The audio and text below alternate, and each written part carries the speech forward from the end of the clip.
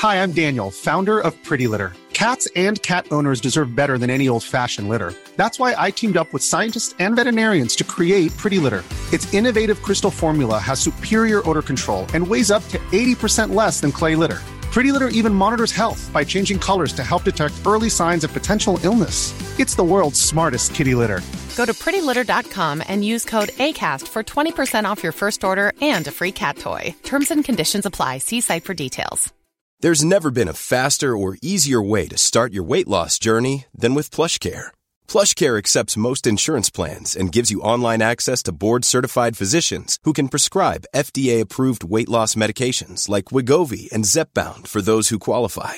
Take charge of your health and speak with a board-certified physician about a weight loss plan that's right for you. Get started today at plushcare.com/weight loss. That's plushcare.com/weight loss. plushcare.com/weight loss.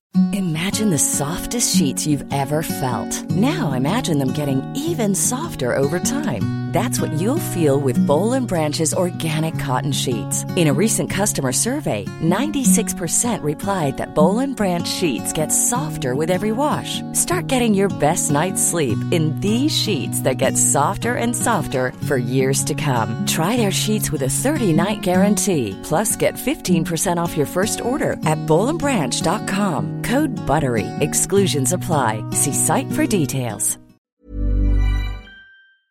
Hi, I'm Michael Rosenberg, and you're listening to Sorry Partner.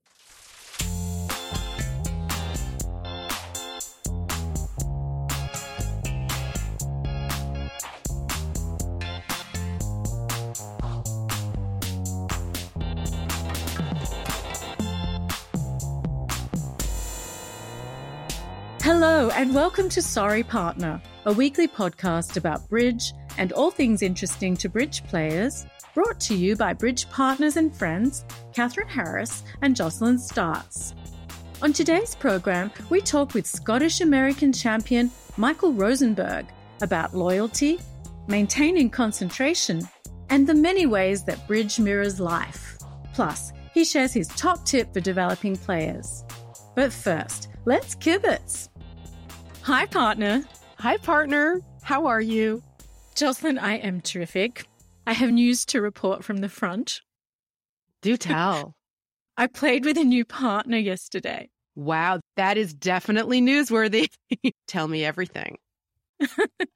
Well, it was one of those last-minute things. I have a regular partner for a game, and she called me at the last minute because there was something going on and she couldn't play. But she has a very good friend who I happen to know, and this very good friend was interested to play, and did I mind? La, la, la, la, la. So it all happened very quickly, and suddenly I was playing with this person I'd never played with before. And we've all had the history of playing with a new partner, but oh, yeah. yeah. Getting ready for that first date, reviewing your system card, putting on your best hat, all that stuff. I didn't have time for any of that. And so she and I were able to text back and forth about a couple of agreements. And that was fine because we were essentially playing the same system that I played with my regular partner. But, I just found myself feeling so nervous. And I had in my head, do you remember when we talked with Boya Brogeland about partnerships? And he said often new partnerships do really well. Yes. Everyone's on their best behavior and everyone's trying really hard to do the right thing and everyone's really, really trying to impress the other person. And so this was me. I was on my best behavior and I was trying very, very, very, very, very hard. And every single thing I did was wrong. No. It was a disaster. And then I just became so self-conscious. I was so embarrassed. And so then, it was just like a pulled thread, one thing after another. And she was being super sweet. And, between rounds when you're playing online, you can message each other. And she's like, maybe you could have trumped those 4 losers in dummy. Maybe you could have done it, like, really sweet. It's like, oh, my God, I just wanted to die. Mortifying. So, then it's just like, oh, is she ever going to play with me again? What's she going to say to my friend? And then I'm thinking, oh, I hope my friend will tell her that I'm actually not too bad most of the time. Rah, rah, rah. Nightmare. Well, I'll just have you know, I paid BBO to make you look bad because I don't want you adding more partners to your bench. I'm just kidding. But seriously, I have not played with a new partner in probably over a year, and I never get it right. There's one time in particular that a very, very nice guy asked me to play, and I knew he played with, we had a partner in common. So I sent him like 8 pages of my notes with that partner to ask him to make sure that we were doing everything the same. And he's never let me forget that. Like the first time I played with Jocelyn, she sent me 8 single-spaced pages of notes. And then a friend of his asked me to play, but he said, hell no, you're not sending me 8 pages. We're filling out a convention card and that's it.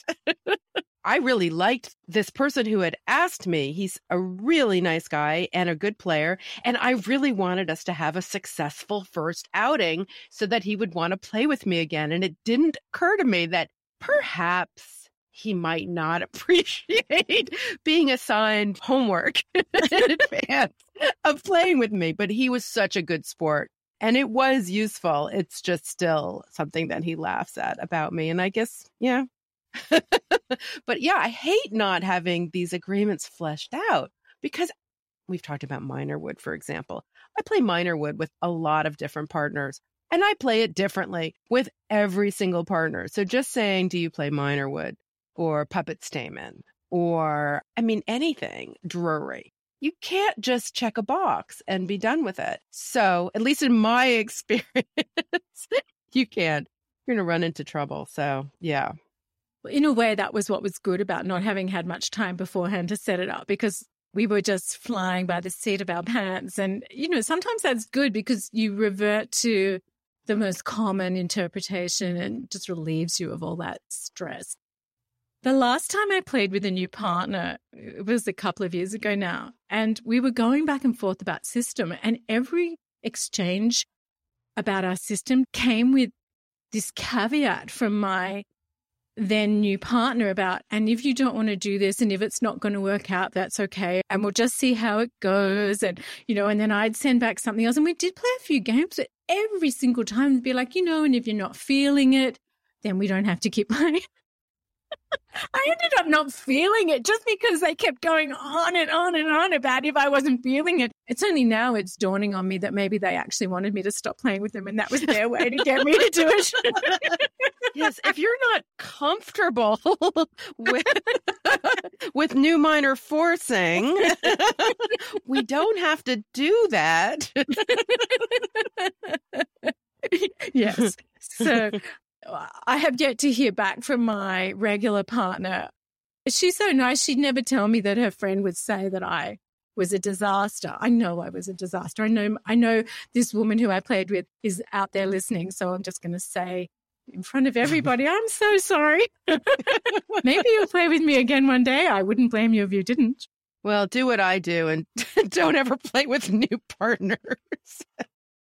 I used to have to play with new partners all the time because my partners were always moving out of town. So I got very used to going through the whole drill of getting on the same page. It's painful. Oh, it's so painful. It's so painful. It's such a joy when you settle into a couple of regular partnerships and you can start building your system. And then that has that effect where the more you've nestled into that lovely, cozy, deep partnership, it just throws into contrast the shortcomings of any new partnership that you might have because, the gap between all that understanding and all that lack of understanding is laid before you. Yes, very clearly. So yeah, it's a mixed blessing, isn't it? It's like wonderful to have regular partnerships, but then it does make it quite hard to take on someone new. Stepping away for a minute to say thank you to our friend Larry Cohen, known for his Keep It Simple, Sweetheart philosophy. Check out his quizzes, practice hands, and Bridge Made Simple webinars at www.larryco.com. So, Jocelyn, we've had some letters in the mailbag. Would you like me to read you a couple? You betcha. Well, you were just speaking about new minor forcing. And we've had a letter from Phil in the Bay Area that happens to mention new minor forcing. So why don't we start with that one? He says, when my wife and I finally worked up the courage to dip our toes into the open game rather than our usual 499er, we chose a week when there was nationals, figuring it would be a weaker than usual field. Cute strategy there, Phil. Well done. We were thrilled to achieve our goal. Second last. So a few weeks later, after licking our wounds, we tried again. At one of the tables, we had a bad outcome that would have been avoided if we played new minor forcing. At the end of the round, the woman sitting north, who looked very stern and who hadn't said a word during our time at her table, blurted out, "Do you play new minor forcing?" "You must play new minor forcing." And she took my wife's convention card and wrote new minor forcing on the interior score sheet and underlined it twice.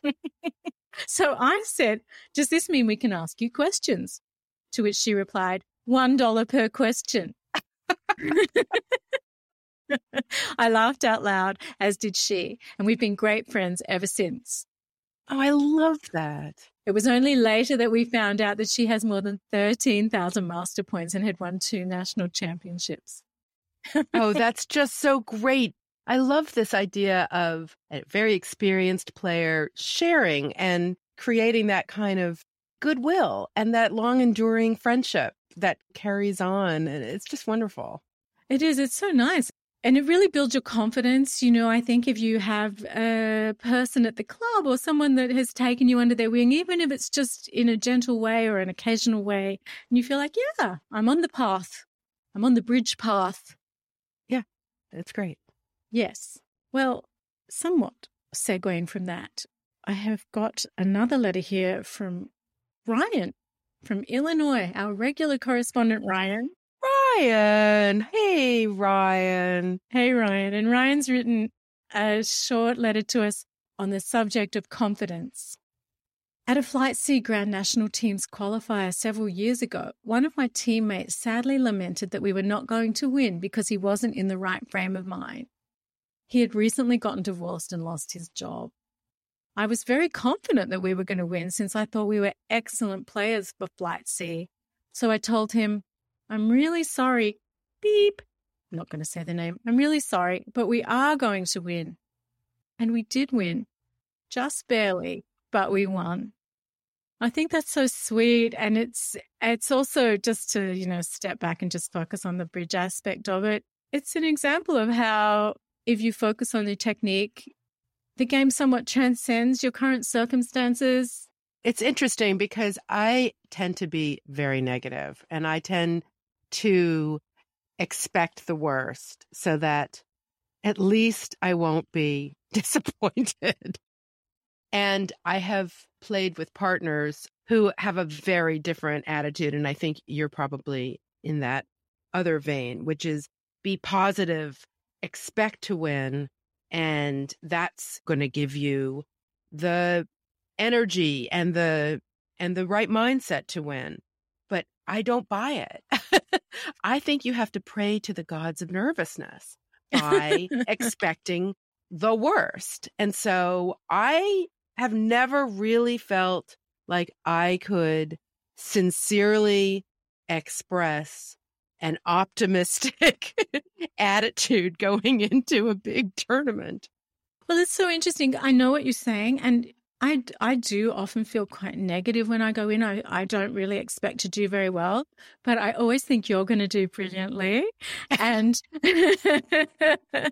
so I tend to focus on that.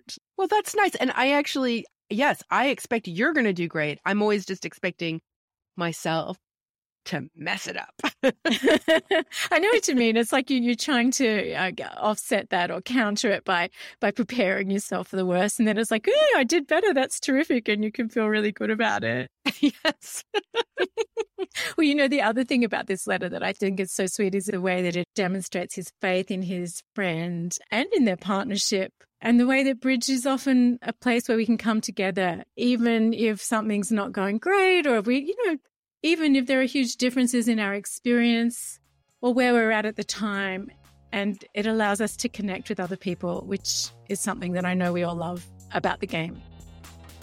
So if you have any good stories about your first foray out with a new partner or new minor forcing, or an expert giving wonderful advice to a less experienced player and forming an ongoing friendship and friendship in general and confidence, please do send them to us. You can email them, you can Instagram them, or you can leave a voice message. All the links are in the show notes and on the website, along with some other good stuff. Coming up next, our interview with Michael Rosenberg. Scottish-American champion Michael Rosenberg was born in the Bronx, but moved to Scotland when he was just 7 months old. He has a string of bridge accolades, including 4 world championships, and was inducted into the ACBL Hall of Fame in 2015. Michael also developed and runs the junior training program for the United States Bridge Federation and has thrown himself into fundraising and recruiting champion mentors for up-and-coming junior players. We began by asking him when he first moved back from Scotland to the United States. February 1st, 1978. It was burned in your memory. I was actually sort of strange. I think the Sunday Times was going on then, which was an annual tournament, and I wasn't playing because I was flying to the US. But Tony Pridey was playing with Claude Rodrigue in that tournament, and one of them had to go to a funeral. I substituted for a session for the one who went, and then I flew out, I think, later that day. That seems weird to me, but if that's actually true, that's the way I remember it. And I flew on Laker Airways, which was a thing that they had then. It was 57 pounds one way, and that's how I moved to the US. Why did you move? I moved to come and play bridge. I was playing rubber bridge in London, and I'd heard in America there was all this play for pay, which I wanted to get involved in, and also there was backgammon here I liked, and I'd been to America a couple of years before for a tournament. I stayed in New York for 45 days or something. I really liked it. So I wanted to move here, but when I moved to New York, there wasn't that much play for pay on the East Coast at that time, at least not for me. So I ended up getting a job. Just to clarify, you were born in the United States, is that correct? I was born in the Bronx. Yes. And so you moved back in a sense. Right. I was 7 months old when my parents went to Scotland. So do you feel like you're old Scottish, or do you feel like you're American, or both? Both. But I would root for Scotland always, if it comes to Scotland against America. But what was it like switching from playing for Scotland to playing for a different country? Well, I didn't play for America for a long time, because after I moved to America, I met somebody who became my ex-wife eventually. but I was with her for more than a decade, and I didn't play very much bridge at that time. I didn't play for America until 1994.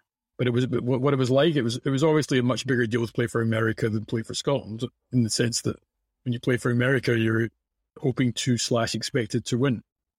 Whereas you play for Scotland, nobody's thinking you're going to win the World Championship. So it was different. We won the Camrose Trophy for Scotland. So that was nice. What are some differences between bridge in Scotland and bridge in the US in terms of the game and the culture, the community, anything? Okay, obviously much more serious in the US, but you would think it was more serious in Scotland from the way the people were acting. There was a lot of fights, a lot of personalities, a lot of arguments. And also in Scotland, I would say the focus, which is what I grew up with, the focus was on card play. And in America, I think focus was on bidding. So it's different. So I learned a lot more about bidding after I moved to the US. But you said that you still identify as Scottish. I do. I can't help it. What's your favorite tournament that you love to play? The US trials to select the American team is almost always the best event. There's a bunch of very good teams trying to qualify to play for the US, so the stakes are high. And unlike the Spingalder Vanderbilt, which is also a strong event, the stakes are high, there's far fewer teams. In the Spingalder Vanderbilt, there's often up to 100 teams. So there's a lot of weak teams, and the trials is very few weak teams. And it's just the most exciting thing, I find. Obviously, if you qualify for the World Championships, that's also exciting.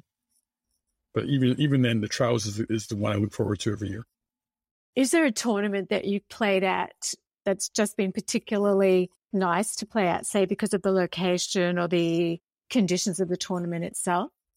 I mean, I often don't know what the location is when I play in tournaments. So like I'm playing bridge, but I'm not even sure where I am. And people will say some people know where they played the Nationals like 2 years ago or something. I have no idea where they were. I go to all these different cities, and no, I can't think of any particular place. So do you book your flights yourself? Yeah.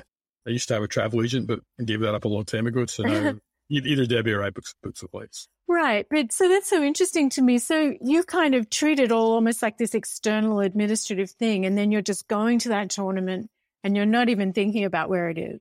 Right. I don't do a lot of sightseeing. The only time I ever did any sightseeing was when I won a trip to Rome. And I was there for a week, and I didn't play any bridge, or I did play one night in a club, but apart from that, I didn't play any bridge. So I did sightseeing. But most of the places I go to, I'm sure a lot of people will be sickened by the fact that I don't take advantage of going to look at all the stuff that's there. I just usually focus on the bridge tour. What did you win to win a trip to Rome? It was some pair game in London. I played with a guy called Barry Marshall. And did you travel with Barry? No. I think he didn't use his trip. I think he sold it or something. Did you go by yourself? I went by myself. And you spent a week there wandering around. Do you remember what captured your interest? Everything. It was an amazingly beautiful place. I'm not much for sightseeing, but that was a lot to see. I mean, Scotland itself is, of course, has beautiful scenery. If you ever go there, then just driving around is amazing. But this was for actual sightseeing. This was a special trip for me. What do you love most about bridge? One of the things I like about it is that I feel like it mirrors life in so many different ways. That everything that is in life, there's also in bridge. There's partnership, and there's instinct, there's analysis, there's concentration, focus, there's art, there's science, there's everything that exists in life exists in bridge. So there is that.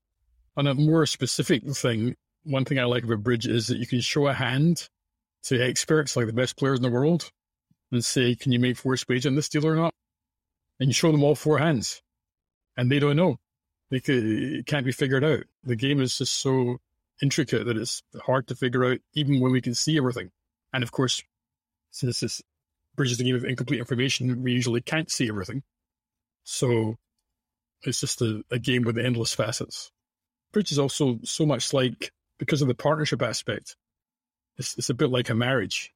You're having a conversation with your partner, and then you have a relationship that goes on and on and on. Things often get a little heated. You'll disagree with your partner, you'll argue, you get serious, you might not talk to your partner for a couple hours. So it's very much like a marriage. When it's a new partnership, then of course, just like in life, everybody's on their best behavior and everything always goes more smoothly. But when you're a regular partnership, things don't always go so smoothly. Have you had any tensions in partnerships recently where you've had to work on them, like you might work on a marriage? Yes, but I mean, the most apropos thing to talk about would probably be my partnership with Zia, because we played together for 18 years, and that was after we'd known each other for 14 years. And he's well known as a fiery partner. Right. He's often doesn't take things that lightly when his partner does something wrong. So we had, a lot of success, but the more we played together, eventually it became a little bit like we were allergic to each other. And we did end up fighting quite a lot. And after we broke up, we've always been friends. So I don't think our friendship has ever changed. But at the table, we have strong opinions sometimes, or at least he does. And if I disagree, then I'll make my opinion known. We started playing together again a little bit about 8 years after we broke up. We played the seniors, and we won the World Senior Championship. But we didn't fight as much there as we had been fighting when we were a regular partnership. So it shows that like the space of time was changed things. Hi, I'm Daniel, founder of Pretty Litter. Cats and cat owners deserve better than any old-fashioned litter. That's why I teamed up with scientists and veterinarians to create Pretty Litter. Its innovative crystal formula has superior odor control and weighs up to 80% less than clay litter. Pretty Litter even monitors health by changing colors to help detect early signs of potential illness. It's the world's smartest kitty litter. Go to prettylitter.com and use code ACAST for 20% off your first order and a free cat toy. Terms and conditions apply. See site for details. Many of us have those stubborn pounds that seem impossible to lose, no matter how good we eat or how hard we work out. My solution is PlushCare. PlushCare is a leading telehealth provider with doctors who are there for you day and night to partner with you in your weight loss journey. They can prescribe FDA-approved weight loss medications like Wegovy and Zepbound for those who qualify. Plus, they accept most insurance plans. To get started, visit plushcare.com/weightloss. That's plushcare.com/weightloss. Imagine the softest sheets you've ever felt. Now imagine them getting even softer over time. That's what you'll feel with Boll & Branch's organic cotton sheets. In a recent customer survey, 96% replied that Boll & Branch sheets get softer with every wash. Start getting your best night's sleep in these sheets that get softer and softer for years to come. Try their sheets with a 30-night guarantee. Plus, get 15% off your first order at bollandbranch.com. Code BUTTERY. Exclusions apply. See site for details. What were some of the things that you and Zia tended to disagree most vociferously about? Mostly bidding, I think. He would accuse me of being an underbidder very often, and maybe sometimes I was. But there were system things, I don't know, I don't remember really. What's it like to be accused of being an underbidder? Well, you feel like, you tried to bid your hand accurately and your partner says you're not bidding enough. It's like upsetting. They're saying, can you give us a sense of how that might have been communicated to you? Well, I can give you some stories. Yes, please. But not exactly underbidding stories. It's more like, I remember before we played the World Pairs in 2002, the World Pairs final in 2002, he took me aside before the final. He said, this is a really difficult event. The hands are difficult, whatever. We're probably going to make mistakes. Don't get upset. Whatever happens, don't get upset. I said, okay. So we're playing and we're off to a very good start. And then there's a hand where he opens 2 spades, weak 2 bid, and I bid 4 spades. And Bart Bramley's on my left. He starts thinking. And now he bids, I'm thinking if he bids 5 clubs, I'm going to bid 5 spades. I'm not quite sure. Or should I double him? I don't know what to do. But he bids after a long thought 6 clubs, jumps to 6 clubs. He goes pass to me. And I have some big hand, but with singleton club. My first thought was to double because I had a big hand. Then I analyzed what he had to bid 6 clubs by himself, and I figured what his likely hand type was. And then I thought, well, maybe he's going to make it. I don't know if I want to double. And then I started thinking more. I said, maybe I should even save against the 6 clubs. So finally, after a long thought, I bid 6 spades as a save. And as soon as I made this 6 spade bid and pushed the tray through the screen, there was now all this kerfuffle on the other side of the screen, like upset, like things were flying all over the place on the other side of the screen. He was obviously upset that I'd bid. And he had King Doubleton club over the 6 club bidder, which was a trick. But it so happened that six club was going to make even with that trick. All my cards didn't produce a defensive trick. So 6 spades was actually a good save. So I just thought it was funny that he was telling me not to get upset. I mean, I had done the right thing and he was getting upset with me. Did you talk about it after the game? Oh, yeah, of course. Did he concede? Yeah, well, he was upset because he himself, and often this is what happens to people, not just Zia, but every person, is they're not quite sure whether what they're doing is right or not. And then when something happens, they're more upset than they would have been. If it's just their partner making a mistake, like they shrug their shoulders and say, I don't care. But when they're worried they might have done the wrong thing, it makes them more upset.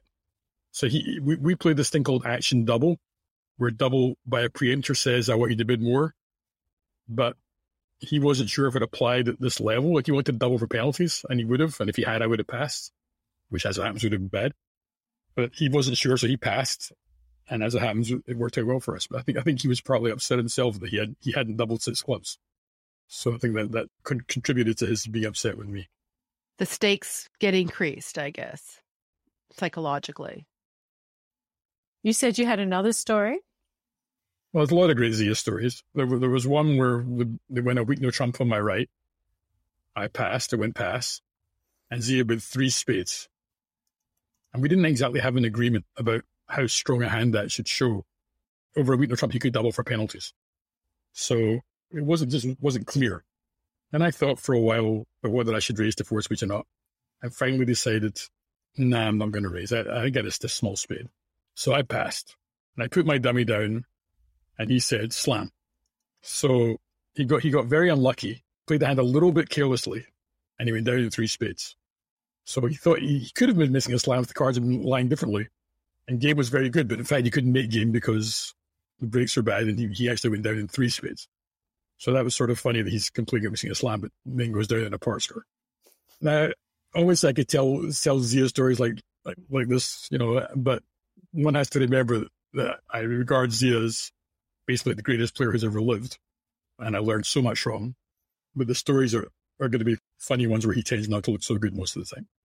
When did you first know that you were good at bridge? Well, I was 16 years old. I hadn't played bridge yet. And my school started some classes in bridge, or a club in bridge. And after about 6 months, I felt like I was learning quite a lot. But the thing that really got me hooked on bridge forever was reading Bridge in the Menagerie and reading all the hands there and all the stuff with the Hades Hog and stuff. And once I learned that and understood all that, I really felt like I was starting to understand and get good. So that's when you started to feel that you had some facility with the game. Yeah. I mean, I got good pretty fast. I represented Scotland in 1972. I'd been playing for less than 2 years. And you were a champion chess player prior to that. Right. I was a chess player, and I felt I was stagnating at chess. I represented Scotland in the World Junior Championship and the World Students' Olympiad, and I was maybe like the number 4 or 5 ranked player in Scotland at that time. But from the ages of basically 13 to 16, I didn't feel like I was progressing much. Got a little frustrated, and then when I found bridge, it was a relief. So you were stagnating in chess, but you've never talked about stagnating in bridge. It clearly is endlessly interesting to you. Fair to say? Yes, absolutely. Why is that? Because there's just so many facets to the game. There's always more to learn. It's not ever routine or boring, like having to learn in chess, having to learn the opening theory and to do this. I always find a little bit boring. Although the truth is, in bridge, I always, for the first half of my career, I didn't regard bidding as something that interesting. I always thought the bidding was something you go over with so you could go into the important thing, which was the play. But as time's gone on, I've come to appreciate that bidding can be interesting too. Do you tend to like a very complex and artificial system? No. I tend to prefer natural methods as much as possible, basic methods.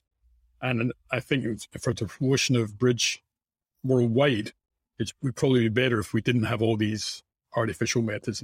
It might be more marketable if there were only 1 or 2 bidding systems and fewer choices. The fact that people can do anything is interesting in itself, and obviously you can work on that. But to me, the card play is always the thing that's the most interesting. What would your partner say is your greatest strength when it comes to bridge? They would probably say declarer play. My greatest strength in bridge is definitely my analysis of the game. I consider myself a better analyst than a player. But can you do that in real time at the table during the game? Sometimes I can. Sometimes you can analyze. You can just figure out what's going to happen in a hand, or you can just know things. You can know suit combinations. You can know from history what kind of plays work.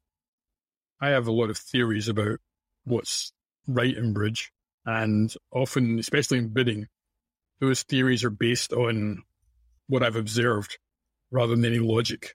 I'll give you an example. If you open the bidding at the 1 level and the overcall preemptively the 3 level, and it goes pass to you, you may have a hand with 18 or 19 points too good to open a strong no trump, but you can't make a take-out double now. You have the wrong shape. So the question is, should you bid 3 or trump or not now?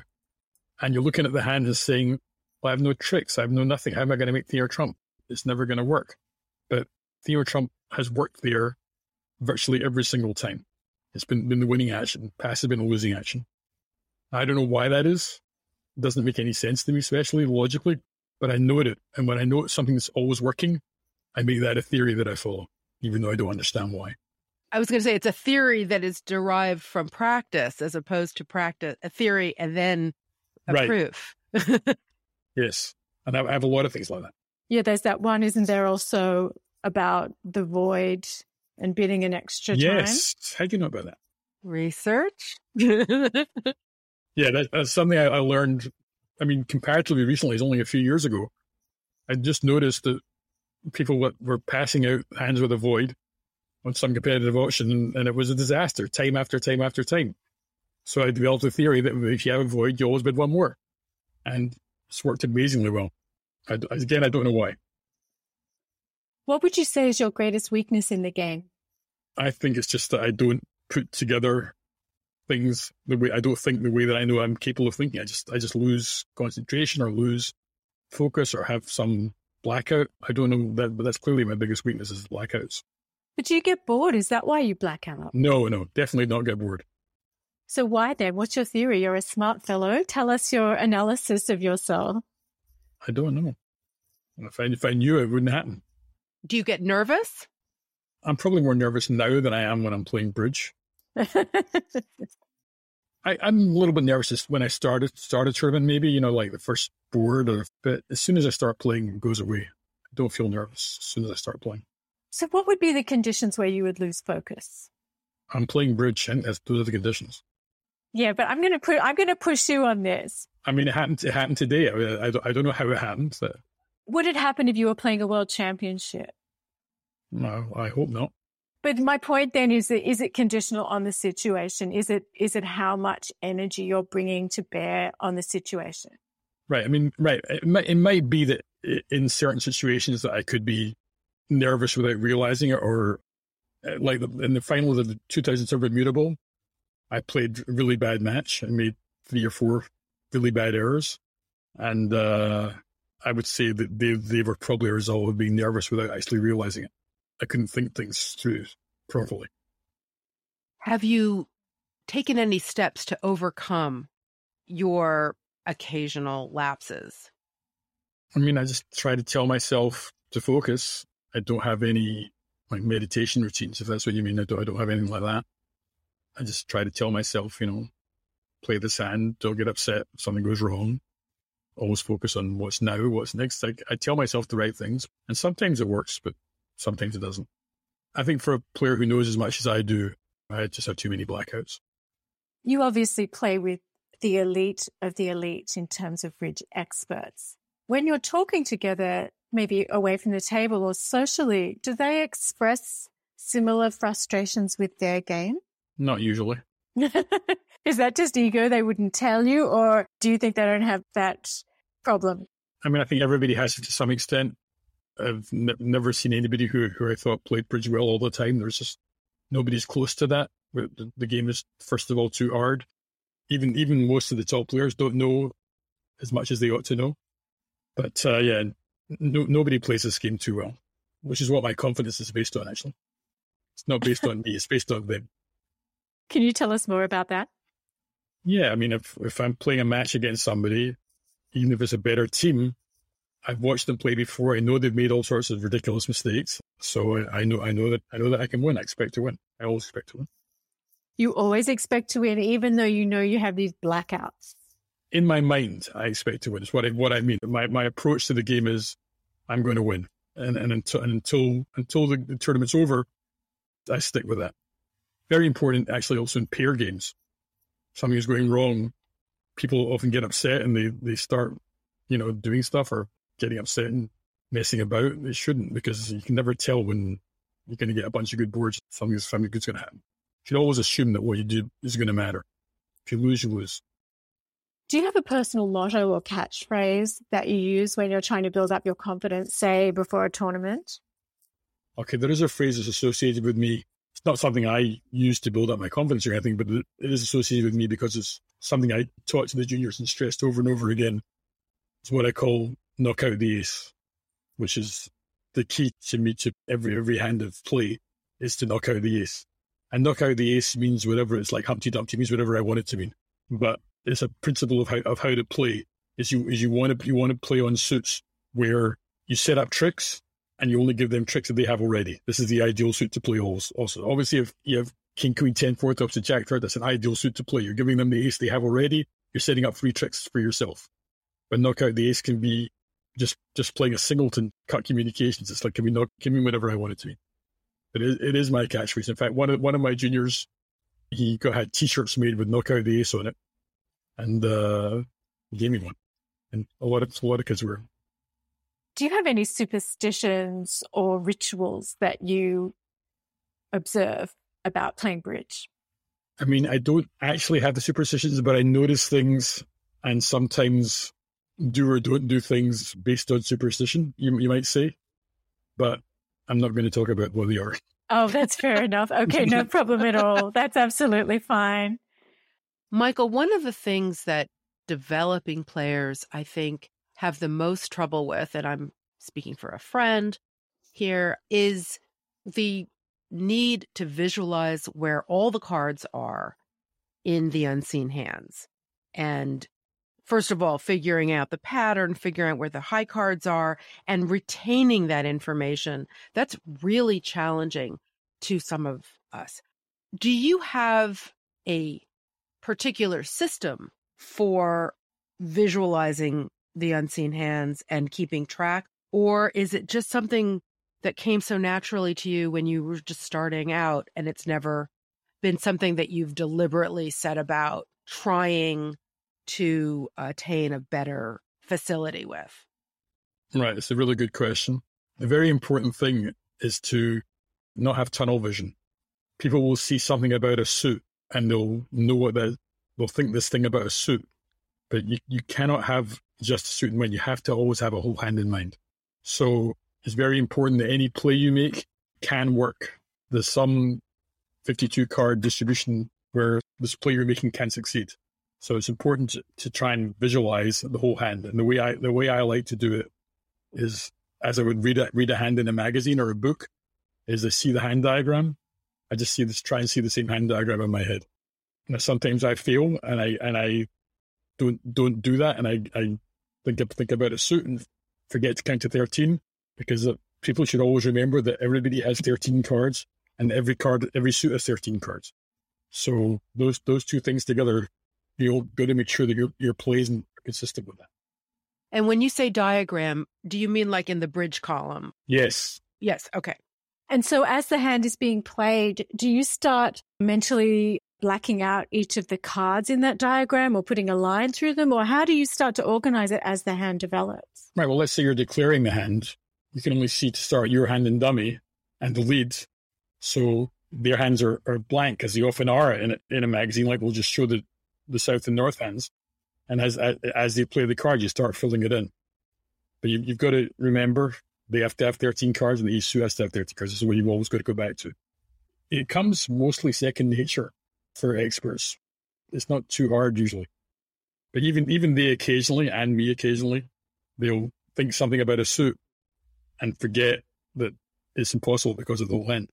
But it looked like something was a certain way, but actually it wasn't. Are there any defense agreements that you particularly like? Yeah, I guess I like to play. Most people play unspecified Michaels, for example, and I like to play an overcalling structure where you show specifically what suits you have always, so that if you make a two-suited bid, that partner knows immediately what the two suits are. Because I find that the biggest disasters in bridge are usually caused because we don't find the fit. We have like a 6-5 fit, but it never gets uncovered.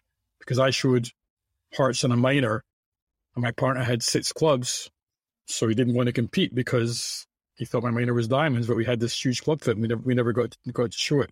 So I like, there's a lot of structures that allow you to show all the suits right away. Guessed them is one. When I played with Chris Walenkin, we had our own structure, but I definitely like doing that. Do you have a favorite convention or gadget that you like to play? Not really, no. Just whatever it is that works in the situation. I don't have any special rules about any particular convention. What about conventions that you think might be a waste of time? I mean, they usually have some purpose. There's many conventions I think that are overrated. For example, I think the convention that's most overrated, strangely enough, is Stayman. Even though I play it and it's certainly not a waste of time, it has use. But if you just think about it over your life, when you bid Stayman, most of the time you find out the partner has no major or has the other major, or you find out overfit, but that might not even always be the right contract. So there's so many ways that Stayman can work against you, and you're giving information to the opponents when you use Stayman. So I think that's, of all the basic conventions, that's the one that's clearly the most overrated. Well, what would you do without it? You would guess. You would make forcing bids. I don't know. What did they do before Stayman existed? I don't know. They did something. They had a balance hand. They probably just stayed in no trump. If they had a suit, they would jump in a suit. I don't know. No, I'm not saying I'd want to do without Stayman. I wouldn't. But it just tends to often be useless. If I'm playing match points, I'll often not use Stayman on a hand just because I think, I can get to no trump and maybe score higher, or maybe we'll get a friendly lead because we didn't give away the information. People are now using puppet Stayman a lot more often, so they don't have to reveal that opener has a 4-card major. That's an improvement, especially if it's 2 trump puppet Stayman. One thing I think is not a good idea is to have too much science when it comes to game auctions. So people play, for example, after 1 heart pass, 2 hearts pass, they have all these conventions of how to show shortness or length or whatever, or a partner can reject this thing, that thing, and they have all these scientific auctions to try and get to the best contract. And to me, for game auctions, it's just not worth it. You just want to try and bid a game and have them find the right lead. You want to have auctions that are unrevealing so as not to tell the opponents both on the lead and the subsequent defense. So to me, my idea of a good auction to a game is 1 heart, pass 2 hearts, pass 3 hearts, pass 4 hearts, or 1 no trump, pass 3 no trump. At the end of the auction, every single thing you've told the opponents is now hurting you. So you want to have unrevealing auctions to game, I think. Whereas for Slam, I believe the opposite. For Slam, because it's so precise, you can only afford to lose 1 trick. You want to get it exactly right. So you want to have the maximum communication. What's the best bridge advice or tip that you've ever been given? I would say it's that when you're playing, always have a picture of the whole hand in your mind, so that whatever you do is consistent with that picture. If somebody played a card, we know they have that card. Sometimes we infer they have cards, and we don't know, but always have the picture in your mind of what they have or might have, and make sure that what you're playing for makes sense. That's great. Michael, it was terrific talking to you today. Thanks so much. Thank you so much. That was really great. Thank you for having me. It was a pleasure. And that's the show. Many thanks to our guest, Michael Rosenberg. Sorry Partner is produced by Catherine Harris. Our theme music was composed by Jocelyn Startz and produced by Daniel Graboy. Thanks also to our friend Larry Cohen. Send your bridge stories and comments to sorrypartnerpodcast@gmail.com or at sorrypartnerpodcast on Instagram, or send us a voice message. And please consider supporting the show. These links and a link to our merch store are in the show notes and on the website, along with some other good stuff. We'd love to hear from you, but be nice or we'll call the director. Until next week, play well. May all your finesses be on side. And remember, as Michael says, when you're playing, always have a picture of the whole hand in mind so that whatever you do is consistent with that picture. Thank you, partner. Thank you, partner. Bye. Bye.